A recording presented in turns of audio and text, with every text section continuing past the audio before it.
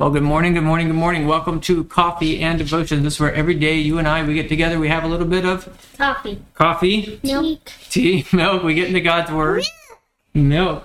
Wow. And we grow in our love for the Lord together. And this year, 2023, Lord willing, we'll make it from Genesis, Leviticus. Nope. Genesis, Exodus, Leviticus. We'll make it through Leviticus. Let's have some coffee. We'll pray, and we'll get into God's Word. Okay, let's pray. Father, we thank you so much for this day. We thank you for your word, and we pray that you would please help us to understand it today. In Jesus' name, amen. Okay, Exodus or Leviticus chapter 23, beginning at verse 23. You guys ready? Then the Lord spoke to Moses, saying, "Speak to the children of Israel, saying, in the 7th month," which month? The 7th month, on the first day of the month. Which day of the month? What's that, Daniel? First. The first day of what month? The 7th. The first day of the 7th month, you shall have a Sabbath rest, a memorial of, ready for it? Blowing trumpets. A holy Okay, now let's finish listening. A holy convocation.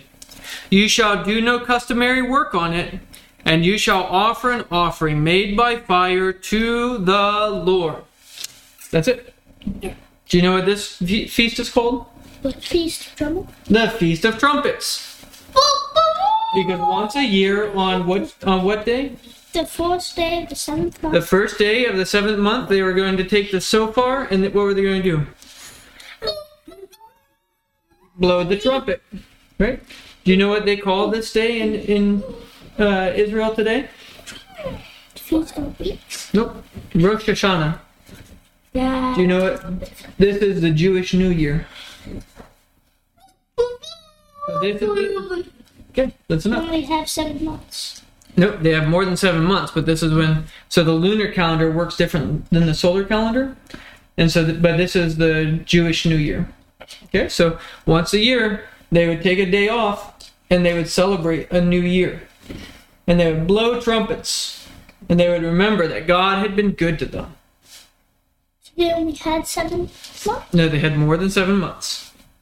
So I'll show you a chart later with the different years or the different months that we're used to compared to the months they're used to, okay? All right. Okay, well, what do you guys think is the best part to summarize this? Trumpets. Blowing the trumpet. Okay. What do you think this calls? What do you think this calls us to do? Do you think that we should walk around the church and blow trumpets? Okay. What do you think it calls us to do now? Praise God. Praise God, right?